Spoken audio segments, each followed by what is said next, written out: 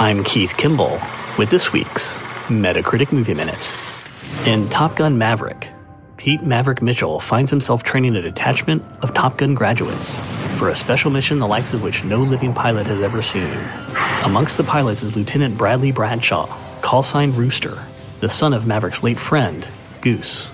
Facing an uncertain future and confronting the ghosts of his past, Maverick is drawn into a confrontation with his own deepest fears. My dad believed in you. I'm not going to make the same mistake. A Metascore of 80 indicates very good reviews for Top Gun Maverick. The Telegraph calls it thrilling, moving, and the best studio action film in years. And Collider believes it's a marvel of a film, one that will truly take your breath away. Top Gun Maverick is in theaters now. For Metascores on all new releases, visit Metacritic.com. I'm Keith Kimball.